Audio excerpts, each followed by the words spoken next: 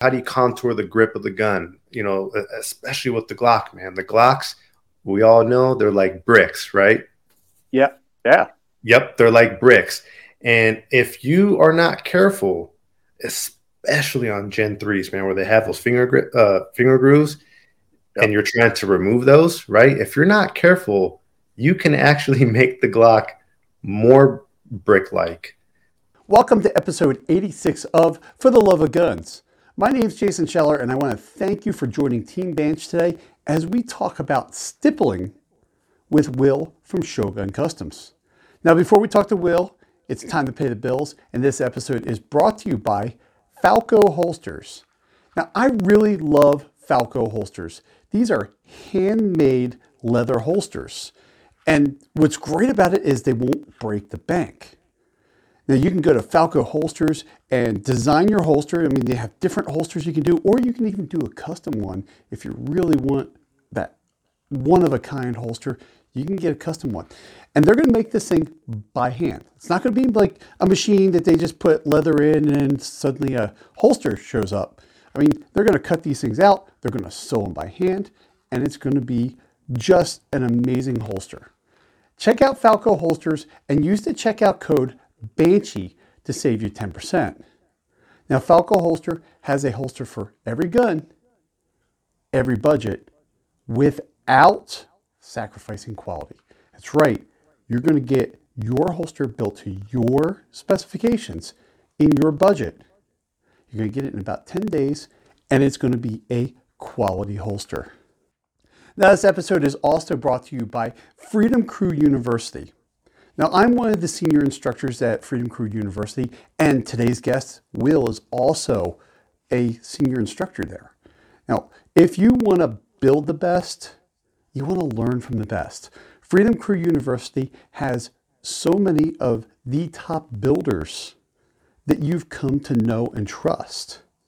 Go check out Freedom Crew University and sign up for a class and learn how to stipple, build a Glock, build a SIG, build an AR, build whatever gun that you want to build. Because let's face it, social media has been taking our content down. So we can't teach you through social media, but we can teach you through Freedom Crew University. Now with the bills paid, let's talk to Will. Will, tell me about your love of guns. Yeah, so I'm Will, and I'm the owner of Shogun Customs, and I mainly provide stippling services. Also sell some Glock frames from time to time up on my website. So I kind of give people the option of buying a Glock frame from my site and also purchasing a stipple package. And then I can ship it to them stippled and ready to go. But yeah, primarily I'm just a guy who stipples. That's it, man. Stipples. You like burning plastic. Yeah.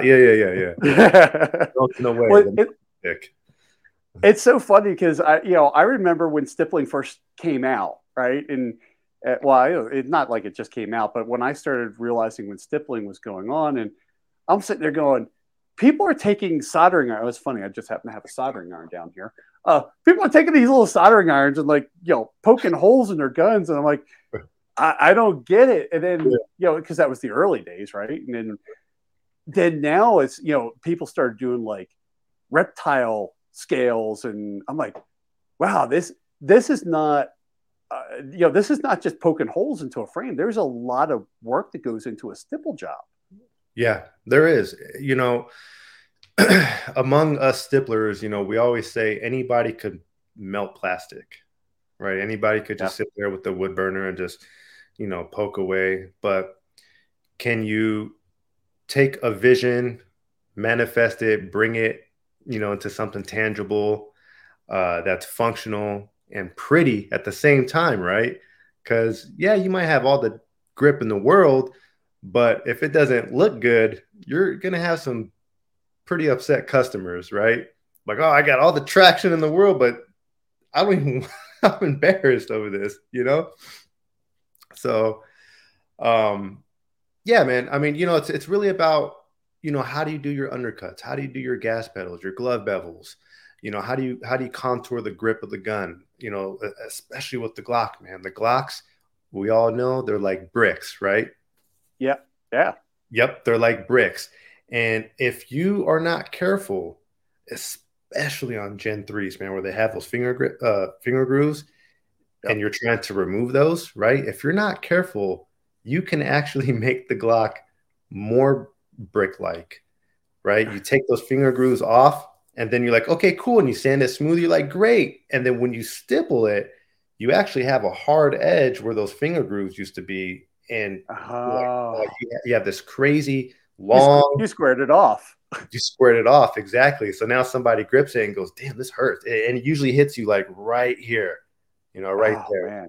So if you're not careful I with how you recontour that grip, man, it's see. no I fun. never would have thought that. I've seen things where people take those finger grooves out, and then I never. It makes perfect sense now that you say it. And then I never thought about that you could actually square that thing off because yeah, I used to always say when I was in FFL and people were talking about them, Glocks are great to go boom every time, right? Right, right. But they're like, your 9mm and your 40s and 357s are like holding a 2x4, and your 45s and 10s are like holding a 4x4, Yeah, right? yeah. And then now you say that, you take those finger grooves off. I'm like, you are like literally holding a 2x4 at that point. Yeah. It's so when you go through those finger grooves, it in a sense, what you're doing, what kind of like a byproduct of taking them off, the material pushes out to the side a little bit. So it actually like enhances that square. So now you got to go back Oh, through and wow. kind of round that off. But if you're not careful, you go through the frame because that spot gets a little thin. Yeah. So there's that fine line of recontouring the grip and taking out those hard edges and then going through the frame, right? So, Well, it's funny. So back when I was in FFL, I had this customer, and he was going to start practicing stippling. And he was buying Glock frames off of like Gunbroker, the auction sites. sure. And that's back when they were ripping all the guts out of the Glocks for the Polymer 80s, the 80% guns. That's back before there was that whole market of having lower parts kits. And I told him, I go, you're buying these frames, you're paying a transfer fee because he bought like 6 pistol frames. Oh, shit. And I'm like, because now as an FFL, I need to report that as a multiple gun transfer because it's the license, the serial numbered. Yep, I'm yep. like, dude, why don't you go out and like buy some Polymer 80 stuff? Not that I'm complaining, you're giving me business, but Sure. you ever think about just going like get a Polymer 80? And he goes, no, you don't understand. They're getting rid of these frames so cheap that I think he was buying them for like $30 a frame. Oh my God. Right. Yeah. So he goes, so it's actually cheaper to screw up a Glock frame than it is to go buy a Polymer 80 and learn stippling. And I'm just sitting there going, that has got to be the weirdest situation It is in weird. this economy, right? I agree.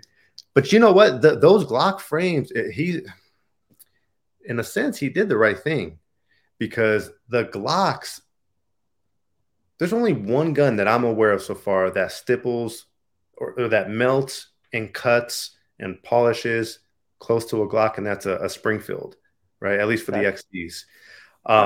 But the Glocks, man, they're harder. They're harder to work with than like a P80 is super easy to work with, man. I mean, you run your bit through that, it just turns to powder.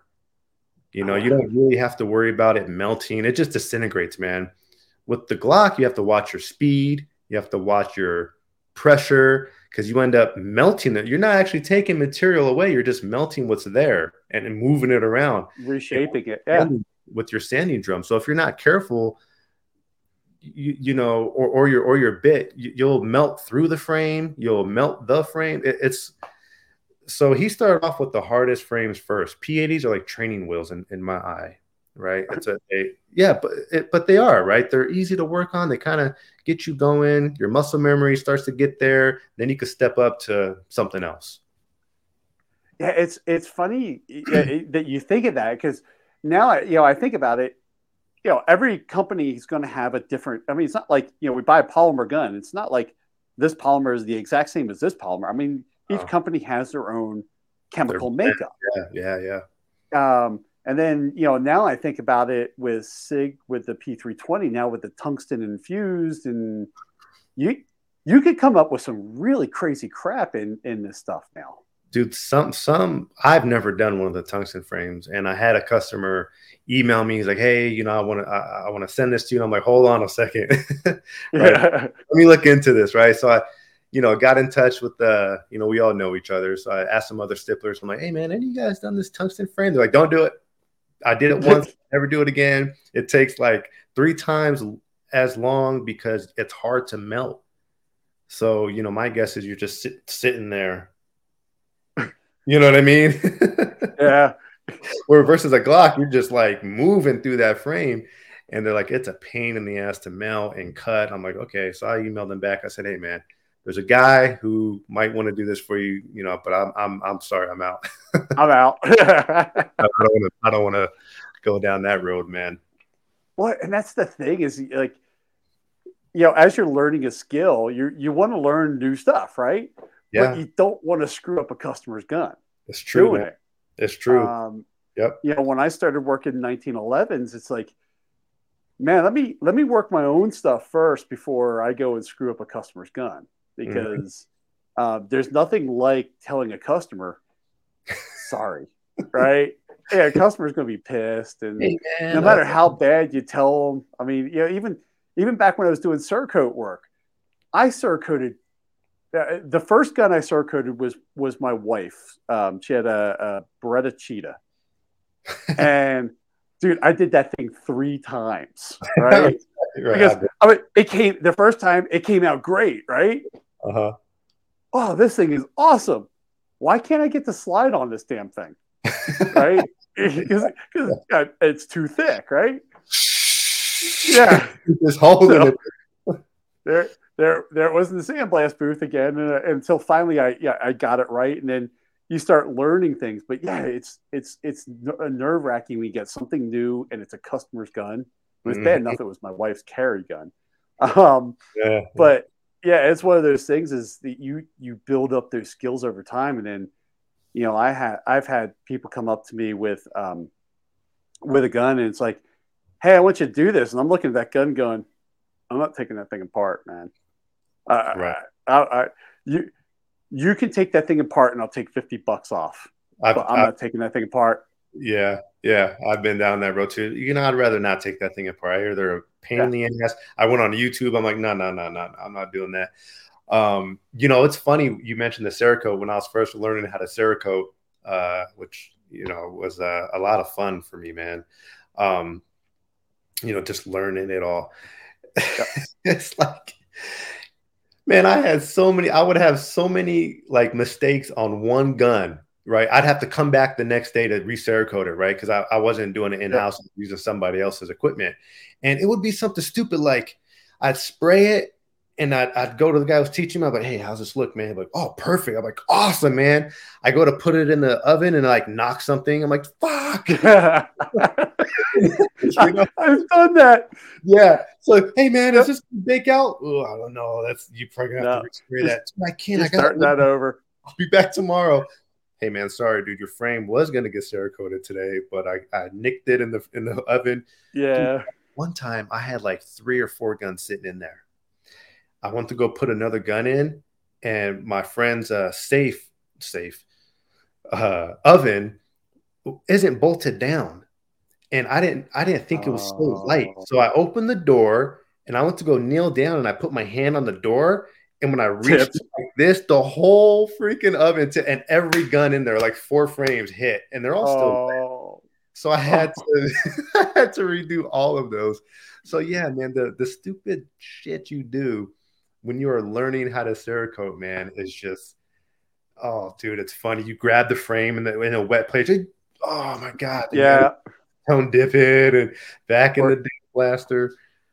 Or you're sitting there going, you're mixing it up, and then you like forget how many parts you put in, and you're like, shit. Yeah, I got dump the tube out, clean it. That's when I started doing. I changed over from volume to weight when I started doing my Cerakote. Okay. Because that was the problem I had with Cerakote, because like you do one gun, you don't use a whole lot of Cerakote. And Yeah. then I found like doing the tubes, you actually wasted a lot of Cerakote because half of it is coating the tube as you're pouring it out. Right. So, so I went out. I went out to um, like Goodwill, and I found shot glasses. That's smart. Right, Yeah. and Yep. that's what I would did is I just put shot glasses on a scale, and I would just do that, and then it was pour right into the gun, and I didn't like coat this whole tube, but Right. yeah, Right. it's so funny the little tricks that you learn um, because of mistakes. I did something similar with a shot glass when it came. Only I used a tiny little mason jar when it came to color filling borders. It's a whole process you got to do for color filling the borders. And I was like, man, there's got to be an easier way to keep this paint contained in the meantime while I'm doing this. I was like, you know what? Little tiny mason jar. Yeah, yeah, the joys of learning, man. I know. It's like because I went to Goodwill and I like bought like one or two of these little shot glasses, right? I'm like, okay, I like worked. It's like the next day I was at their like buying them out of shot glasses, going up with like all these little shot glasses. I know they're sitting there looking at me going, oh, okay, 5 back at a time. Yeah, yeah. you should have went in there, learned your word. I'm gonna buy another shot glass, please. And it's just weird when you do that stuff. So, let me ask you this because I know you got thrown into stippling. Tell me a little bit about that story because I know the story, but I think it's actually kind of an awesome story. You know what, Banshee? I gotta tell you, man, life is a trip. It really, really is. I've gotten thrown into two things in my life that have grown into something. One was martial art teaching. Okay, I was training in martial arts most of my life, right? As I got older, probably around 26, I started learning Wing Chun, and I was training for about 9 months. And my teacher one day was like, yeah, hey, well, I'm gonna leave this class to you. I was like, what do you mean? He's like, yeah, I'm just gonna teach at the garage. He's like, I'll just see you at the garage on, we were doing, you have like public setting and then you have like a garage setting. Yep. It's like you can get different training, right? And I was like, no. He's like, no, you'll be okay. You'll be okay. Just, you've been helping me out anyways. Just run the class. I'm like, oh, I guess, whatever. Well, it turns out I was a good teacher. And, long story short, 12 years later, actually more, I got promoted to Sifu and, went through the whole ceremony and all that stuff and had my own group and all that kind of stuff. And then COVID hit and that kind of changed a lot of stuff. But what's cool about the timing is that's when I got thrown into stippling. When my martial art instructions started doing this, I got thrown into stippling. It was like a replacement, and I'm like, whoa, and I still train, But okay, to answer your question, yes, life is a trip. So like most people probably who start out stippling, I always wanted to learn how to do it. And I see all that shit online. I'm like, dude, that looks badass. Yeah. So I would look around and like, this stuff costs how much? Like $500. That's another gun. You're tripping, So yeah. I never did it, right? Little did I know how much work goes into it. So, skipping up ahead, I got into the gun industry myself and I was working at this one shop in San Diego, from California. I'm in Michigan now, but, worked at a gun shop called Gunfighter Tactical. We had a retail shop and then we had another building where we Cerakoted, made holsters, laser engraving, all that kind of stuff, right? Well, the stippling was also done at the retail shop. So I'd be on the retail floor and there'd be a glass window right here. And I'd be talking to customers. I'd be looking at our stippler from time to time, like, what you doing, man? I'd be hanging over the glass like this, watching him. He'd be stippling. He'd feel me. He'd be stippling and he'd go.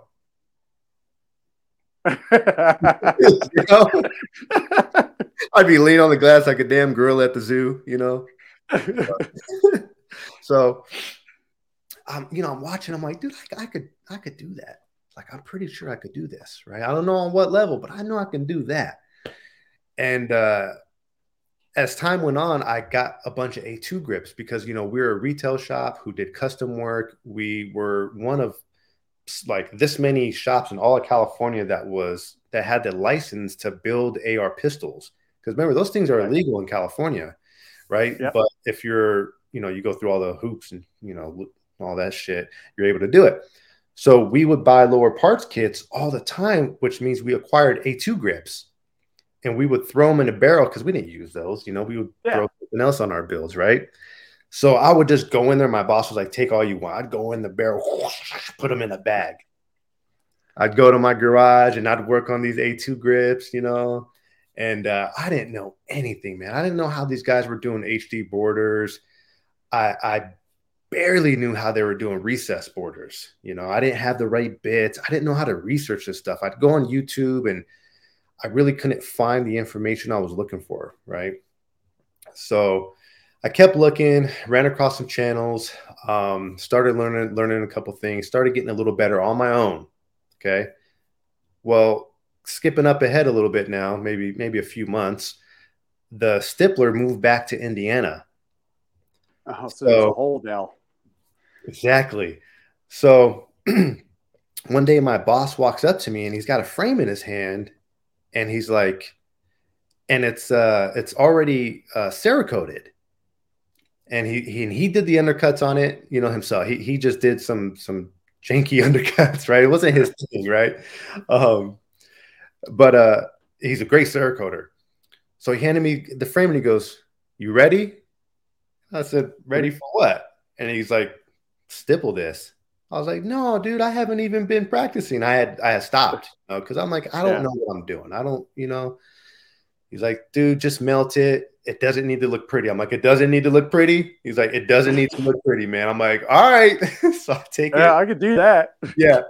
So I take it, I stipple it, and I had a waffle tip pattern, right, from OT Defense. Well, they did. And I'm sitting there creating a border with the OT Defense. It's a square tip, right? Yeah, it's a square, right? So I'm like creating a border, lining up the tip to burn a border in as it's doing the pattern underneath, and I'm just going all around it. Dude, I was so proud. I was like, yeah, look at this, baby. Right? So ended up going, we were doing it for charity, right? We're doing it for charity. And it was an auction, and that gun ended up going for like $3,000. Wow. Yeah, the slide was That's awesome. dude. Yeah, it was a full camo job. And when the guy came to pick it up and start his 10-day process, 10-day wait in California, I came out, it's like, hey, how you like the stiffling, man? I was all, he was like, it feels great, man. I was like, I did it. I was like ecstatic about it. And that's how it started, man. I walked up to my boss and I said, hey, man, I'd like to do the stippling for us, man. Would you mind if I did the jobs? And he's like, dude, I hate that shit, dude. I hate doing it. Yeah, you'd be doing me a favor. I said, awesome. So, I'm working retail, right? I'm selling Glocks. Hey, we do stippling too, right?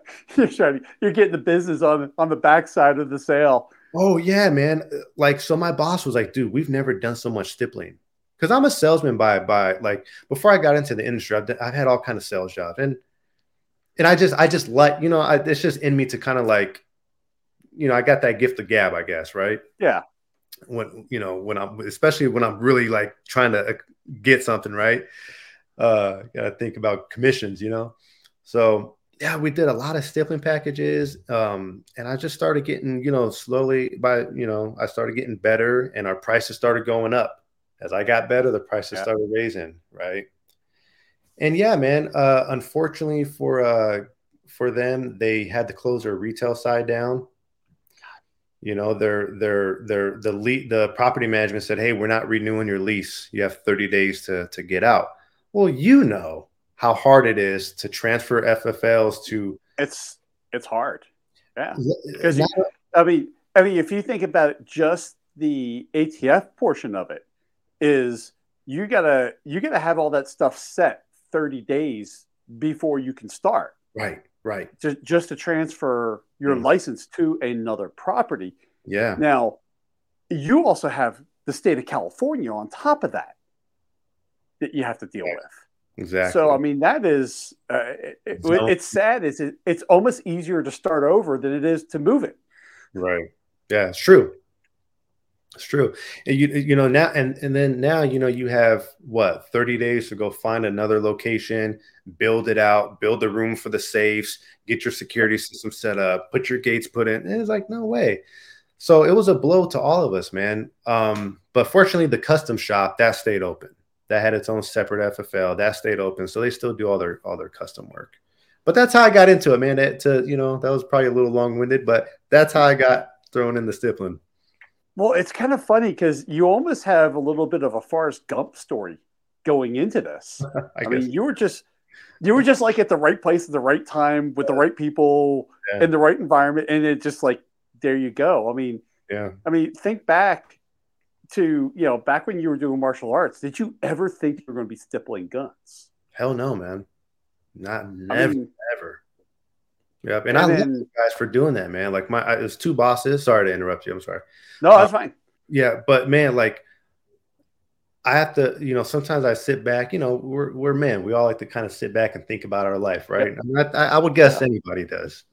Um, and I always exercise gratitude, man, for my two bosses. They gave me a platform to learn and develop a skill and gave me that push. Like he literally pushed me, launched me into my career. You know what I mean? So Yeah. without them, man, I would not Shogun Customs would probably not be around. Like, not to say it wouldn't happen in the future, maybe it wouldn't. All I know now is I am here because of them. You Yeah. know? It started that journey for you. Yeah. um, which is kind of funny. You think about it, thinking about martial arts. I mean, you don't learn a skill like that. I mean, it takes time to build the skills. It's a journey in martial arts that you got all the way up to be an instructor. Oh The yeah. same thing happened to you over again. Hmm. It's almost a little deja vu, You're right. right? I haven't actually looked at it that way. You're right. Um, Yep. and what's funny is, when we were talking last night, because the audience doesn't know we meet for other things. Um, or was it last night or was it last week? It was last week. No, We were talking about how we came up with names. oh, name. Um, Yeah, yeah, yeah. with names because Shogun was not your initial name for the company, Nope. It was Mad Monk Customs. Yeah. which is a badass name in itself. But It's I love I love the Shogun thing because you're working your whole martial arts background. But yeah, what I really like about the name of Shogun Customs is since you're doing the stippling work, you're doing all this stuff, right? You did Shogun because you're talking about really because of your favorite movie, yeah. um, Shogun Assassin, right? 1980. Shogun Assassin. Yeah. So that's actually where Not you the got the last dragon. Shogun from, Sorry, not the last dragon. Not shown not up. the last one. Love that movie, but it's not but it. but what I like about that is number one the whole martial arts and then that kind of works into, and I'll bring your website up here in a little bit. Even works into your website design and stuff like that.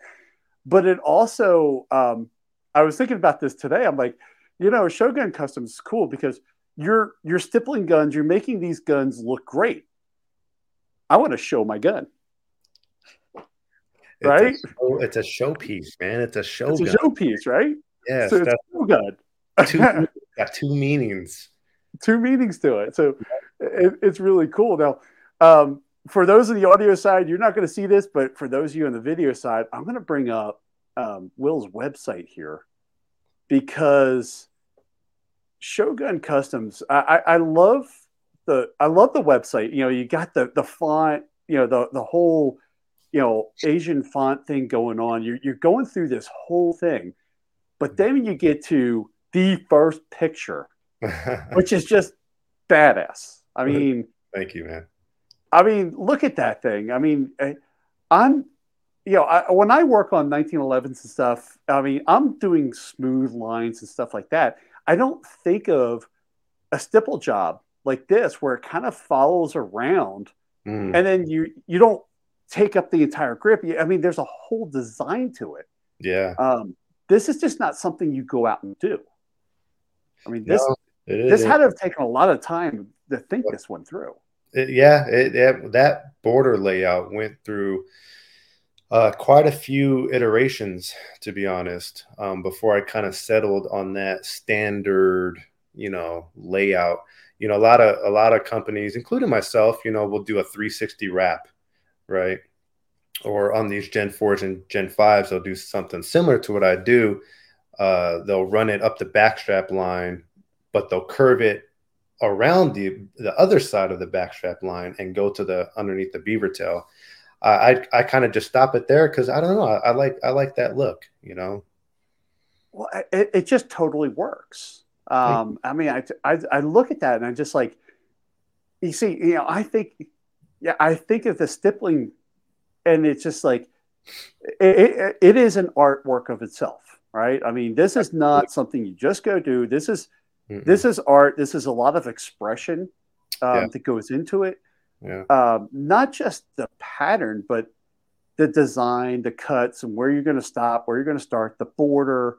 Hmm. This is like kind of, for the people out there that don't think of stippling, this is some serious stuff. I mean, it this is going into taking a polymer gun and going into what gunsmiths have been doing with steel frames for a long time.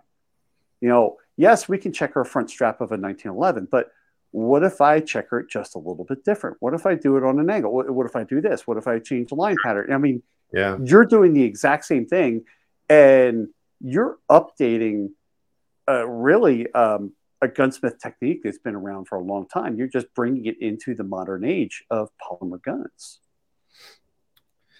yeah. It's definitely a nice skill. It's a fun skill to have, and yeah, it is expressive, man. And if you do it right, it's beautiful to look at. And there's a lot of stipplers out there, man, and it is like artwork, like you said, and it's something we try, right? Like we try to put art into words. But to be honest, when somebody's looking at something artistic, whether it could be anything, man. It could be dancing, it could be, a martial arts form, it could be something like this or art on the wall, whatever, right? It creates a feeling, right? Yeah, So if yeah, you look at two guns that are stippled from two different people, both are really good, but one gives you a feeling and you just like it more, but you don't really understand why. You're yeah, like, oh no, man, something, and you try to articulate it, right? You're like, I like how it does this and it does that, but man, for me, it goes deeper than just, yeah, it's doing this and then going over here and cutting under. It's something else, man. And I don't know what it is. It's just, I feel it. You know what I mean? yeah. Well, it's funny because I get that too, um, because I sit there. I back when I first started competition shooting, I started shooting with a Glock 17. When I was 21, I went out and bought a Glock 17, and Nice. then 6 months later, I was competing with that gun. Um, I'm now into SIGs, but that's mostly because of carpal tunnels as a serious thing in my industry. So, Glocks don't have the ergonomics that I need for a gun. That's why I went to SIGs. But man, if you give me a Glock or a Palomradi or some type of Glock variant, I will run the crap out of that gun just because I have so much trigger time behind it. Yeah. And, and that's the thing about that is that, we talked earlier. Glocks are like, you said like a brick. I was like, it's a 2x4. Yeah. Um, but then you take it, I think, my Glock 17 was a Gen 2. I think about the grip of that gun. I'm putting a Hogue grip on it, a slip-on grip to try to get the feeling and all that stuff Right. because Right. stippling wasn't around back then. Yeah. Yeah. Um, but you think about going forward now of all the stuff, undercutting, undercutting the trigger guard. Hmm. Uh, these are things that we can now take a stock gun. Number one, make it look good, right? Because let's face it, Nice. a Glock is a pretty ugly gun. Yeah. I don't think everybody looks at a Glock goes, that is the most beautiful gun in the world, right? Not at So all. so we can take an ugly gun and make it look good, and we can make it practical at the same time. Mm-hmm. Absolutely, man. You And have like, go ahead. that's the greatest thing about what you do, because you're doing, like I said, you have the expression, you have the functionality, and you have the look, and that's what's really cool. I agree, man. I know the two schools of thoughts fight on this. Oh, who cares about looks? It's all about how your gun works, and you're trying to look pretty. You have those two schools. You have those butting of heads, right? But Yep. I don't see the problem, man. If something is nice to look at, it's pleasing to the eye, but it also functions awesome. Why not? Why Come on. not? Exactly. You're just trying to puff your chest out, right? Well, I mean, I look at it this way: is so I shoot P320s. If I show up to a range with my carry SIG P320, people are like, okay, P320. But if I show up to the range with my competition P320, people are going to look, right? Because they're going to be like, right. Wait, that's a silver slide on a black frame, and it's a 320, and it's got a red dot on it, and right. like, yeah, on it. I'm playing. Yeah, it spawns conversation. Which, let's face it, I mean, guys like cars and guys like guns, right? Oh, yeah. Yes, sir. It's no different than going out and taking a Mustang and doing a bunch of work to it, right? I mean, if you take a stock Mustang and then take a Saline and put it right next to it, right? Which one is everybody going to go take a look at? Exactly. Right? Unless the stock one put on about 500 horsepower worth of decals. Well, yeah, there you go. There you go. It gets you some horsepower, man. Yeah, it gives you some horsepower. No, but you're right. We love beauty. We love lines. We love curves. We love dimension. We love that shit, man. Yeah. And that's what I love about that, is just that, I go back to Glocks are ugly guns, but they don't need to be. No. They don't. I mean, it's so funny seeing the whole aftermarket for Glocks come about, right? I mean, you can't argue that the aftermarket runs Glocks now, right? Oh, yeah. I mean, you could build a Glock without a single Glock part, but it's so funny that, Smith & Wesson has a custom shop, right? SIG has their custom guns. It's so funny that Glock never picked up on that, going, hey, what if we had a custom shop? But that's really what you are. That's your industry. You're the custom shop. I have never actually put that together. Like, you know what? Glock does not have a custom shop. They don't. Better stipplers, man. Right. And that's what drives that aftermarket value. I mean, they're so focused on that law enforcement and military contract. Yeah. They're like, they lost an entire possibility. They spawned an entire industry. That's true. Of custom shop. Hey, man, hopefully they don't watch this then, because, you might just have given them an idea. I highly doubt Glock is going to watch my podcast. If they do, they can send me some guns, and I'll start shooting Glocks again. That's right. Come on, guys, hit them. But no, I mean, that's the thing is, they had such an innovative design, but they didn't continue to innovate that design. I mean, sure, you have Gen 3, Gen 4, Gen 5. They changed some mechanics of it. Sure. It's the same gun. You shoot one Glock, you shot them all. Yeah, right? And exactly. It's funny. It's like I'll have like family members, before the Gen 5 came out, like, oh, dude, it's got this match grade barrel, and then they're seeing the trigger, and then, dude, there's like no finger grooves, and I'm like, yeah. Gotta have one. I'm like, okay, cool, man. Have fun. And you try to tell them, look, the match grade barrel, whatever. The trigger, whatever. Like the flare, it's the same gun, dude. Oh, and improvements are improvements. Yes, I get you, but listen. Well, it's so funny. You think about a match grade barrel and a Glock. For me, I'm thinking about the Glock is kind of the AK-47 of pistols, right? Right. They'll shoot no matter what, right? Throw them through mud, do this, abuse Yeah. the crap out of them. They'll keep firing. Yeah. They do that because their tolerances are, quite frankly, sloppy, right? Mhm. And that's the advantage. For me, I'm a very practical pistol person. That's why I like Glocks. I still like them. I still appreciate them. They'll go bang every time, but in order to get that reliability, they got to be a little sloppy. Yeah. Now, go to like a Beretta. There's no slop in a well, there is slop in a Beretta, but it's not nowhere near like a Glock. Not Go many are. into what's that? Not many are. No, not any. And then go into like a Kimber. Well, Kimbers are so damn tight that the second they get dirty, they jam.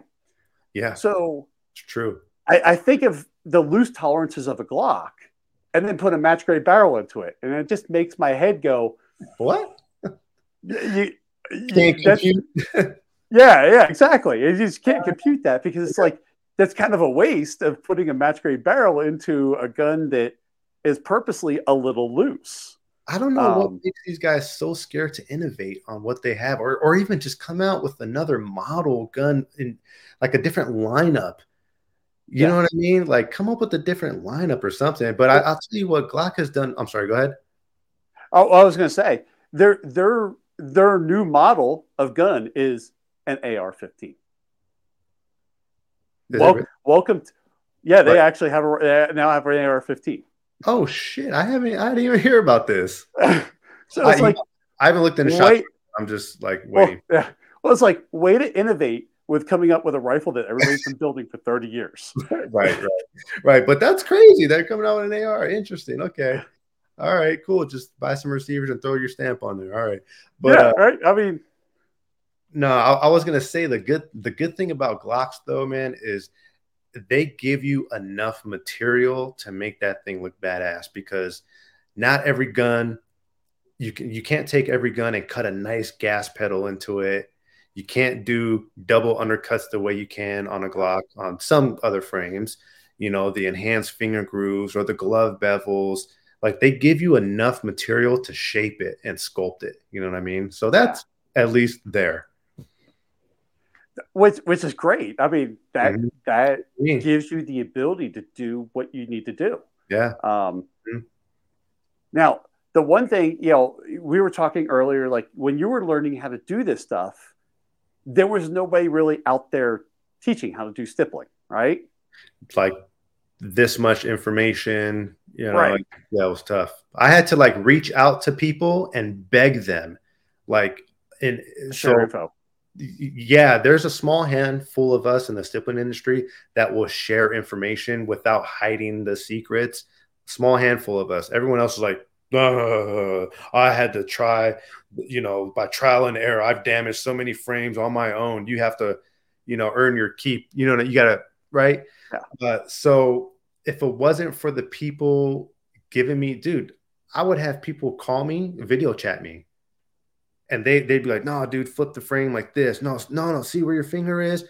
And that was honestly, if it wasn't for some of these guys in the industry taking me under their wing and kind of just show me the tips and tricks of the trade, I would not be at the level I'm at now because half the battle is the tools you're using. If you're not using the correct bits and all this kind of stuff, it just makes your job harder, like anything. But that's the funny thing, right? Um, Tools, if you don't know, you don't know. Oh, Where do you go? And that's the one thing. What I alluded earlier that we are in meetings every week, and if everybody watched last week's show, they understand about Freedom Crew University yes, sir. with MGB being on. That's the cool thing about Freedom Crew University is you're a senior instructor and you're teaching stippling, and you have like three levels. I mean, this is not like, hey, we're going to stipple. This is like, okay, here's the beginning Yes. stipple, and then you can actually graduate into bigger and bigger jobs. Yeah. Yeah, exactly. It's a progressive. I arranged the course in a way where it's a progressive skill set.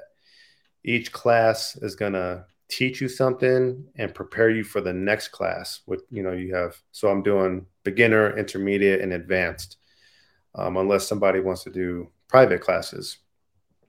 But yeah, you actually can't do certain things in the higher end classes until you learn it in the beginner course.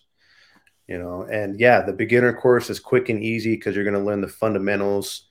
It's a 1 day class, right? I basically lay the foundation down for you. That way, by the time you get to the intermediate class, should you choose to, which is a 2 day class, you'll have the necessary skills to do that. And then my advanced class is 3 days, man. That's a lot. So, so going back to the martial arts, that's your yellow belt, blue belt, black belt, Yeah. right? Yeah. Basically, yep. Practice your forms and, we'll see when it comes time to test for your next belt. Get in there, So, touch hands with him. so what can people expect out of these classes that you're teaching? Because I mean, you're like, there's people like, okay, I want to stipple, and I want to do it for fun, but you're actually taking someone to the point through your classes where, hey, you could, at the end of this thing, you could open up your own shop and actually Yeah, make money doing this. This is not, exactly. sure, if you want to do this for hobby, awesome, come have fun. But Mm. if you want to be serious about it, bring it. Yeah, exactly. I've already gone through the whole FFL thing. I've gone through the tiers and all the blood, sweat, and tears, right? Of how to do Yep. a frame wrong before you do it right. So it's really a fast track system if you think about it. Um, while also being under the guidance of a professional, right? And I hate calling myself that because I don't ever want to be like, I made it, right? Yeah. I don't know what I'm doing though, I'll say that. But you're under the constant because the classes are live streamed, right? And I'm there with the students. I'm watching them. I'm answering questions. You can't do that with a YouTube tutorial. You No. can't ask the guy, "Hey, wait, what the hell do you mean? I don't understand that," right? And now you're lost. But you have, well, all of us, right? All the classes we're teaching on the Freedom Crew University, we're guiding them so they can feel secure knowing that they're not going to do something wrong, right? And if it doesn't come out looking good, it's just because of the skill level they're at right now, but it's not because they have the wrong information or the wrong tools. You know what I mean? Right. You're setting them up for success. It's this. I mean, Absolutely. it's just like martial arts. I'm Hmm. going to teach you something, but you got to practice it, You right? do have to practice it. Absolutely. You have to practice it. I mean, this is, and that's one You'll thing that keep up with it. we always say is, in firearms, whether you're shooting or you're working on a firearm, or in your case, stippling a firearm, it's a perishable skill, Hell yeah. right? If you Mhm. don't do it, you're gonna lose. You're gonna lose it. You come Um, back and your hands are a little shaky. The muscle Yankee, yeah, like is, the endurance is gone. You're already burning. Like, oof, man. But yeah, so the beginner course is for somebody who, really, in my eyes, right, just wants to work on their own guns. Like, hey, man, I don't want to pay $500 per gun. I want to do all my guns myself, right? The intermediate class for me is somebody who really cares about technique. You know what I mean? yep. And then the third class is for the advanced class is for people who are like, you know what, I could probably do this for a living if I want to do that, and that's what I'll definitely help cultivate that dream. You know what I mean? Yeah, If that, I and don't know. and that's what it's so funny because when we all got together, I guess it's December, we finally set the whole all the instructors together, right? Mhm. We sat down for the first time. A lot of us knew each other, but we didn't really know each other, right? It's like we knew each other's reputation, we knew each other's work, Right, right. and I remember sitting there and going, holy crap, they got Will to come into this thing because I've seen your work. And I want to bring up, let's bring up your Instagram because I love your Instagram. Um, because of you get to see all the work that you've done and the things that you can learn to do. Let's see here, as I finally get my computer, my mouse to work here. So again, for those of you on the audio side, I will have all the links to Will's stuff in the description, so that way you can see this stuff. But okay, so this is like I mean, look at this stuff. I mean, that's the one that is on your webpage that we looked at. That's my showpiece. That's your showpiece. That's your Shogun. Yeah, that's your Shogun. That's it. Yep. And then here you have a completely different. I mean, look at all of the work you've done with the borders and that one took forever. I hated doing it. I mean, my body hated doing it, but man, once it was done, it was just a joy to look at. See, and that's what I love about that. I mean, this is just some things. There's that's my buddy. That's your buddy.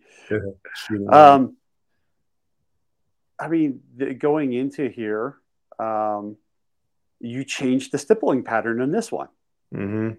I mean, you had the bigger holes and then the smaller holes, and then it's kind of like a puzzle piece the way it fits together. You know what's crazy, man, is I had this weird time period where people were wanting dual textures on everything, and mainly was the P80s. And I was like, did somebody make a video on two different? Like, what's going on? So yeah. Like I have some 80s and some strikes that I haven't even posted yet that I think I'm going to post soon on my YouTube channel.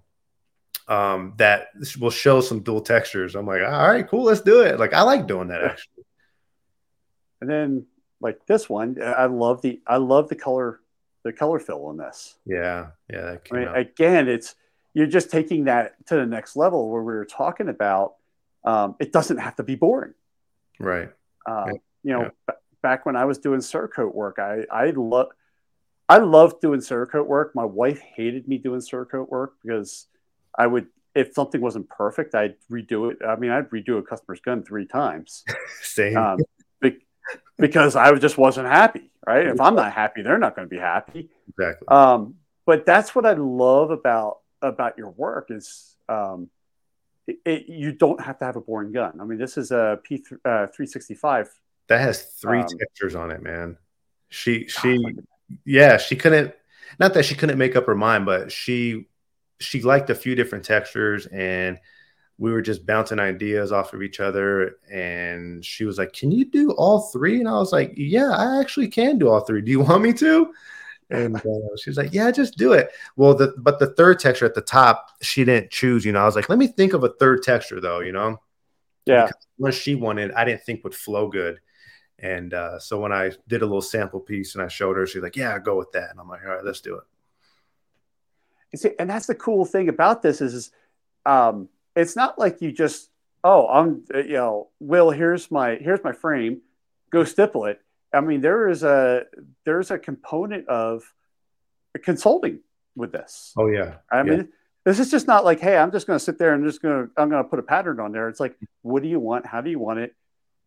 You're going back to that whole expression thing. You're helping that gun owner bring out their expression. I have a process I go through when my orders come through. I email the customer, hey, I just got your order, man. Really appreciate it. Do you have some time to talk? When can we get together and talk?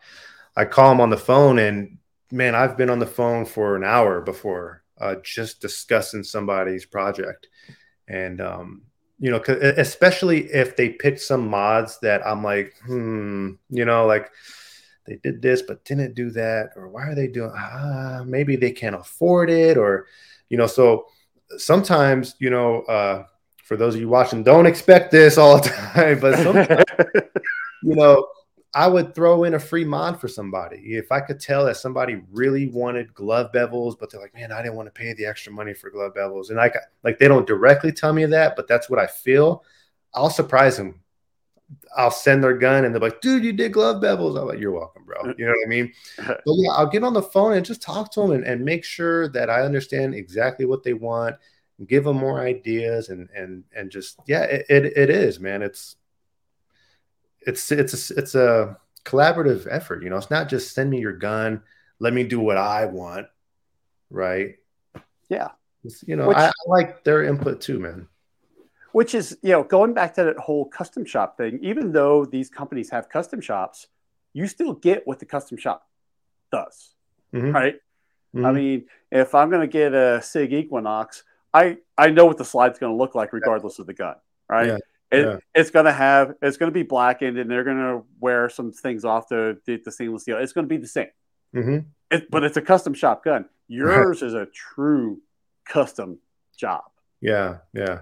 Most people will say, "Hey, Will, just do your standard border layouts, your standard this, your standard." All right, cool. You know, but there's a few where we've spent some time. Like, to be honest, I've had people send me drawings of different border layouts, and I tell them, I go, "Now, this is going to prolong your lead time, right?" Oh, yeah, it's fine, Will, but they'll send me drawings and. Sorry if I'm bugging you. I go, dude, don't worry about it, man. Let's get this. Let's get it going. See, and that's what I love. I love hearing this because this is where you can see passion, right? There's people that can stipple, right? All right, fine. I'm going to lay down a pattern. This is what you get. Yeah. Versus someone who's going, hey, look, I really like doing this. I really want you to have what you want. Let's talk about this. And this is, I understand, I understand where people can be price conscious, but understand this is a custom job. And the shit takes Custom job. no. It takes a lot of time, takes a Time. lot of work. Yeah. Um, and when I used to work on people's 1911s, and they're like, okay, it's going to cost you this much. And like, oh, geez, like, do you have any idea how many hours I'm going to put into this gun? Yeah. I mean, I have this one that I kind of tease every once in a while, saying I'm going to finish this 1911 one day. Okay. I have 100 hours into this 1911. Is that all? That's all. That's it. And I probably have another 50 hours into this gun. Wow. But Wow. it's like, guys, this stuff takes time. Yeah. And then, And go ahead. Go ahead, go ahead. Benji.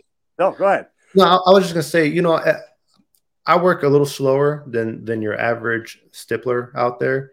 Um, I could probably work faster. I don't know if the detail is going to be the same, but I would rather take my time and also this shit's hard on the body, man. I mean, a lot of Yeah. us we have neck issues, back issues, wrist, elbow issues. Yeah. Yeah, man. So I like to kind of take breaks, during the frame, Yep. stretch. I mean, there's times, man, it's hard, it's achy just getting in bed. Like, honestly, like if I Yeah. spend 10 hours down in the workshop, I feel like my bone is bruised in the back of my neck. You know what I mean? Like those vertebrae are Yep. bruised. Like if I touch them, I'm like, damn. Yeah. So we go through a lot of pain to make people happy, but But it's that's the thing is you're not going to rush a job. This goes back into the passion thing. This is your passion. This is what you want to do. You want the customer to have the best job possible, absolutely, which man. is why you're fine with taking a little bit longer to do it because you want to make sure. So I'm going to steal something from MGB here. You want first time quality, Hell yeah, right? man. Yeah, absolutely. I mean It's that. got to mean something to you. Dude, I used to go in on my days off when I was at Gunfighter Tactical. I used to go in on my days off if I knew the customer was picking up their stippled gun because I wanted to be there to hand it to them and go, "How do you like it?" You know what I mean? Like I'd Yeah. be excited, like look what I did, but I'd be like, "How do you like? Are you happy with this?" Now, there's only so much you can do after you stipple a gun. If so, oh, I didn't Yeah. like you. But if there was never a time, but if there was ever a time like, oh, I thought it was going to be, you know, if I could, I would, but that's one thing I miss, man, is seeing the smiles on people's faces when they Yeah. like, I've had guys go like, they turn to their girlfriend like, this is my gun. This ain't my gun. Yeah. Like, this is not my, I'm like, that's your gun, bro. That's good. Yeah. It was very, Um, very, very nice.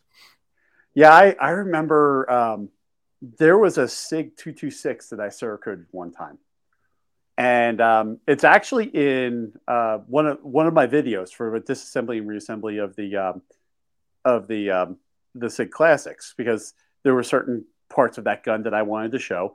Hmm. And part of the thing is that the guy didn't really know it, but that gun was going to get Cerakoted, right?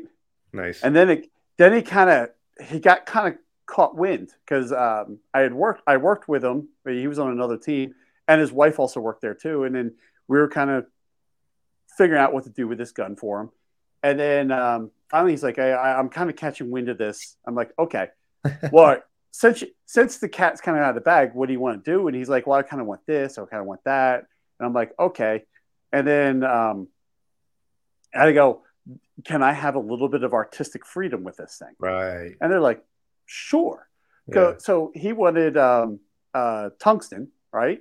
So and back then everything was tungsten, right? Okay. Don't get me wrong, I love that Cerakote color. Loaded I have some on the shelf. yeah, but it's kind of like it's kind of like flat desert Earth, right? Everything is flat, FDE. Yeah. So what I did was I finished up painting another gun, and it was I forget what color. It was a blue, right? So instead of cleaning my gun, my air gun, because I was out of Cerakote, but you still have the residual in there. I went, let's take the tungsten and just dump it in without cleaning the gun. So, and I got this like blue tungsten out of this thing that just looked amazing, right? I mean, I couldn't have mixed the colors that good. So when he got that, it was like this blue tungsten with, it was like, was it the burnt bronze grips? I did the grips burnt bronze. Hell yeah. And he got this thing, and then the barrel and all the accents were black. Uh-huh. He got this gun, and he's just like looking at it, just like you can see his jaw just hit the ground, like yeah. Yeah, this is mine. Right. I know, and I know exactly what you mean about that because I used to hate doing Cerakote work over the internet because you didn't see that face, right? Man, it feels good when you make others feel good, right? When you make someone else smile, like that just fills the heart. You know what I mean? Like when you're the source of somebody's happiness, excitement, whatever it is, whatever it is, right? It's just we like humans like that. We crave that help. Well, at least most of us like to help others. Well, so. Yeah, most of it. At least those of us that aren't psycho. Yeah. But that's badass, dude. You just threw it right in the guns, like started spraying. I just started spraying. It just came. It was like this blue tungsten. Mm-hmm. And it was just it was just badass. I'm like, there's no way I could have ever mixed that paint because it was right. And it's a one of the kind. If you scratch that frame up, I couldn't reshoot that again because you don't know it was just it was just like I wonder what would happen if I just shot this thing dirty. And oh god, it was just awesome. I mean, those are the things that I used to love doing that with Cerakote. I never got into custom mixing. I did it twice though, and one of the guns you actually pulled up on my Instagram, and it came out so freaking badass, man. It was a green, and depending on the angle and the lighting you had in the room, you would either see a sheen, you wouldn't see a sheen. It would get darker, it would get brighter. I mean, like when I first sent the photos to the guy, I was like, dude, just wait until you see this in person. The photos are not doing this any justice. I know. Yep, see it in the sun, see it in the house, change angle. I'm like, this thing's gonna do all kind of cool shit on you. And I kind of remember the mix ratio, kind of. I could probably figure it. And that's the funny thing is because I used to send people, the customer a picture, even if they were picking up locally, I'd still send them a picture going, hey, it's done. And I used to tease my customers every once in a while where I pulled it out of the oven and they're just kind of cooling. Mm-hmm. And I would just take a picture of them, hanging off the wire, cooling. Going, it's getting close, right?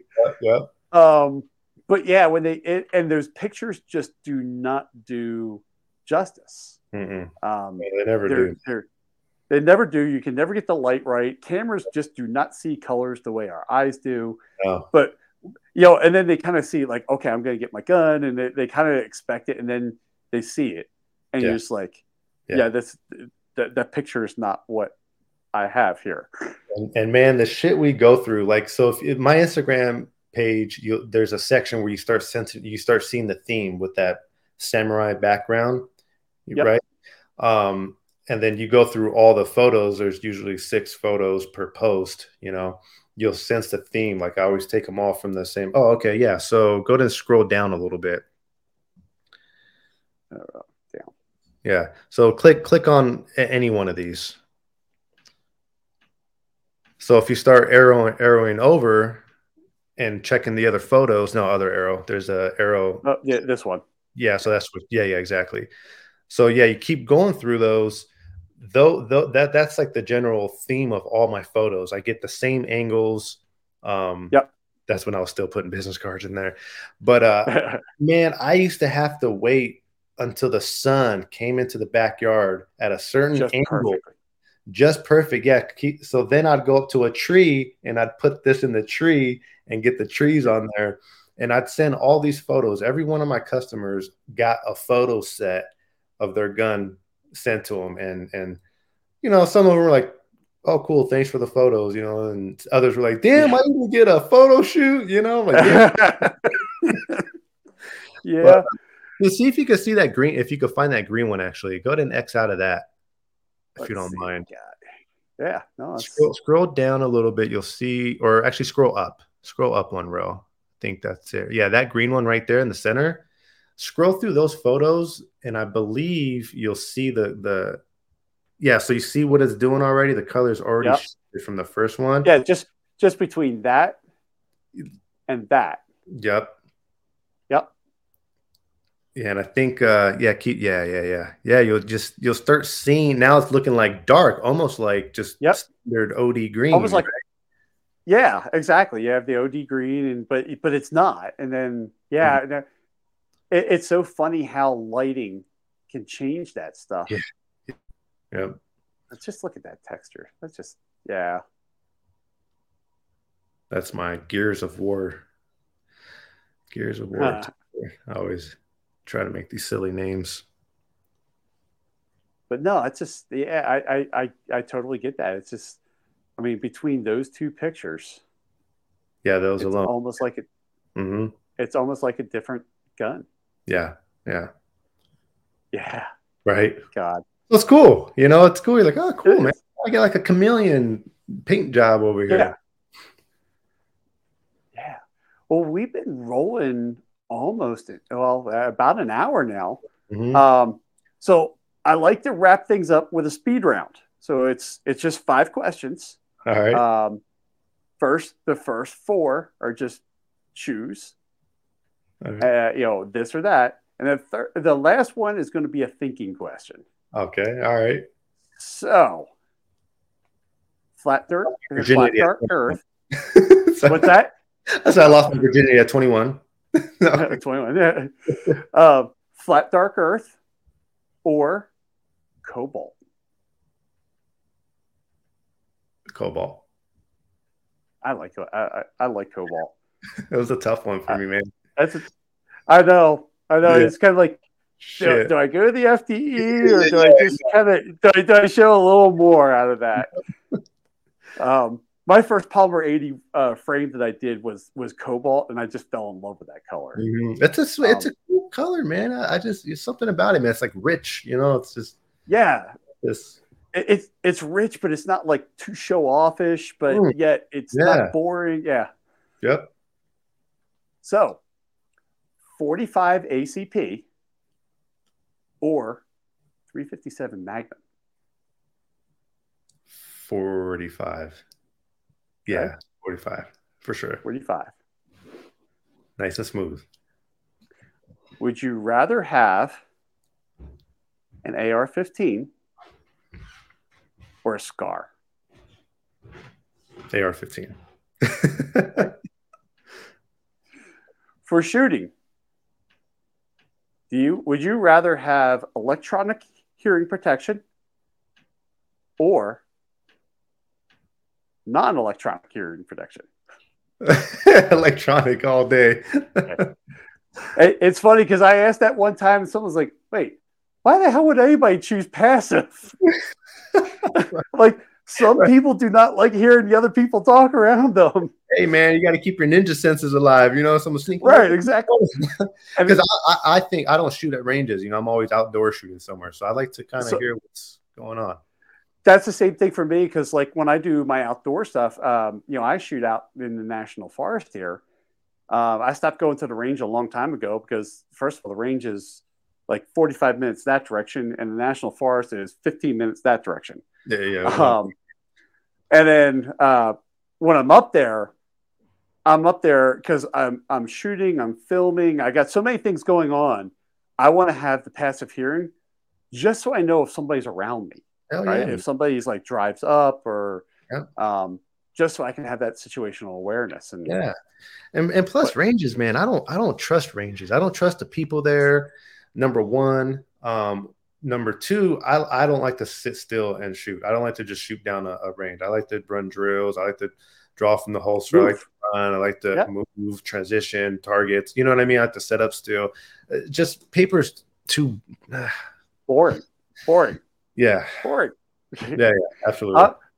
I'm the same way. At least the one range that I belong to here, or I used to belong to before I just started going into the forest, it was an outdoor range, and you had a bay, and they would leave. You'd have plates that you could shoot on, and then the one thing that drove me nuts is that you have people going in there with rifles punching holes through the steel plates. He's like, "Would you guys just stop this crap?" Right? I mean. And the thing is if you want to destroy some steel, they would have like old Oxy tanks that they would weld up some rebar that you could just go out there and just bang on then punch holes through. No, people get to be idiots. So I'd just rather have my own steel, my own targets, go out and just have fun, right? Dude, yeah. Real quick, because I know we're coming to an end. I'll make it fast. Dude, I had a guy screaming at me one time at the gun range because the whole range was empty. We got put on one lane. It didn't work. So we just simply moved over to the next lane. Well, they came in and that was their lane. And he was so mad that we were in his lane. And his dad was trying to, he was a younger kid. His dad was trying to comment. He's like, no, they're in our fucking lane. What is it? They saw it. I'm like, dude, I just walked out. I'm like, nah, dude, we're not. Let's go. Me and my buddy were there. Yeah. I go out in the back. I'm like, hey, Alan, dude, this dude, don't ever let him come back. But so ranges, Yeah, you shoot like I shoot. I like that. I like the openness. I like the move. Yep. I've been shooting a little over 40 years now. But through most of that, through half of that's been static paper. And, when I first started competing, I'm like, I can move. Shit, how do I move and shoot? Right? You start learning that stuff. And then when you start learning it, you So you start learning to move and shoot. It's just, you're the same way I do. I don't like static shooting. It's boring to me. Yep. That's not. I don't have a gun because I want to learn how to shoot at people. I have a gun because I want to learn how to use it. Protect yourself. Exactly. Yeah. I wanted to say operator, but I don't want to be one of those guys like I'm an operator. I'm an operator. Yeah. Yeah. Going out in all your kit. Right. Yeah. So, for your last question, you have the world's largest table in front of you. Okay. And on it is literally one of every gun that has ever existed. And you're allowed to have one of those guns. Oh, that's a tease. Which gun do you grab? Jeez. Oh, man, I'm not. Wow. My answer is probably. That's why that's the last question. You got to think about that one. And mind you, it's literally one of every gun: full auto, semi-auto, lever, bolt, muzzle loader, everything. All right, you know what I want? I want a freaking minigun. Oh, you are the first minigun. Really? You are the first. You are I the was first just holding minigun. it. You are the first. You're thinking Predator, right? I'm thinking any movie that come out doing this, I want that, man. Exactly. Predator, of course. Yeah. Yeah, that is. Yeah, no, you're the first minigun. Yeah, all my buddies and I can go out to the jungle and we could just You just go out. You just go clear some trees. yeah, yeah. Sure, some predators. So, so anyways, well, how do people get a hold of you? I mean, now for those of you watching and listening, I'll have all the links down below. So if you're driving and listening to this, do not try to write it down. Just click the link in the description. But Yeah. well, how do people get a hold of you? The best way to get a hold of me is on Instagram, Shogun_customs. Facebook, I'm on Facebook as well, just Shogun Customs, no underscore. You can subscribe to my YouTube. No, you can't really get a hold of me, but you can sub to my YouTube, Shogun Customs, obviously. And if you ever want to place an order, shoguncustoms.com. But yeah, if you ever want to talk and immediately get some answers, some interaction, Instagram is by far the easiest. Awesome. Well, man, thank you so much for taking time out to talk today. It's been great, man. I love talking to you during our other meetings, but that's why I was like, man, I gotta get Will on, man, because he's just such a great guy to talk to. Yeah, and thank you so much for taking time out to talk today. No, I appreciate this, Banshee. It means a lot to me, man. It really does. Thank you. Now, I've known Will for just a few months, but I've known his work for a while, and he does such a great job with his stippling. I mean, you heard in the podcast, it's more than just sitting there with a little, soldering iron and just poking holes in plastic. I mean, you need to think about the plastic that you're working with. You need to think about a pattern. And then if you take it to the next level like Will does, I mean, those patterns are just amazing. I love the way that he just doesn't just go and stipple it. And he thinks about this and he works with the customer so that way you truly get a custom pistol. Go check out Will at Shogun Customs. You're just going to love the work that he does. Now it's time for the product of the podcast, and today it is the Wheeler Gunsmith hammer set. I love these hammers. I mean, you see them in my videos, and I really do use them around the shop. Now, this big hammer is, well, it does great for stuck pins, but it's a little too heavy for doing typical gunsmithing work. Technically, this smaller one is a little bit on the heavy side, but it gets the job done. It'll do it no problem. And since you got 4 heads for both of these hammers, you can configure these things up for just about anything that you need to do. I have a link down in the description below. Check out the Wheeler Gunsmith hammer set. Now, I have some content for you right there. If you're watching on YouTube, right there is last week's podcast. If you didn't catch it, I want you to catch it. If you've caught it, I want you to catch it again, because that podcast, we talk about Freedom Crew University and everything that goes on there and talks about building your own freedom. Go check that thing out right now. Thanks for listening. Hope you're staying safe out there, and I look forward to talking to you again soon.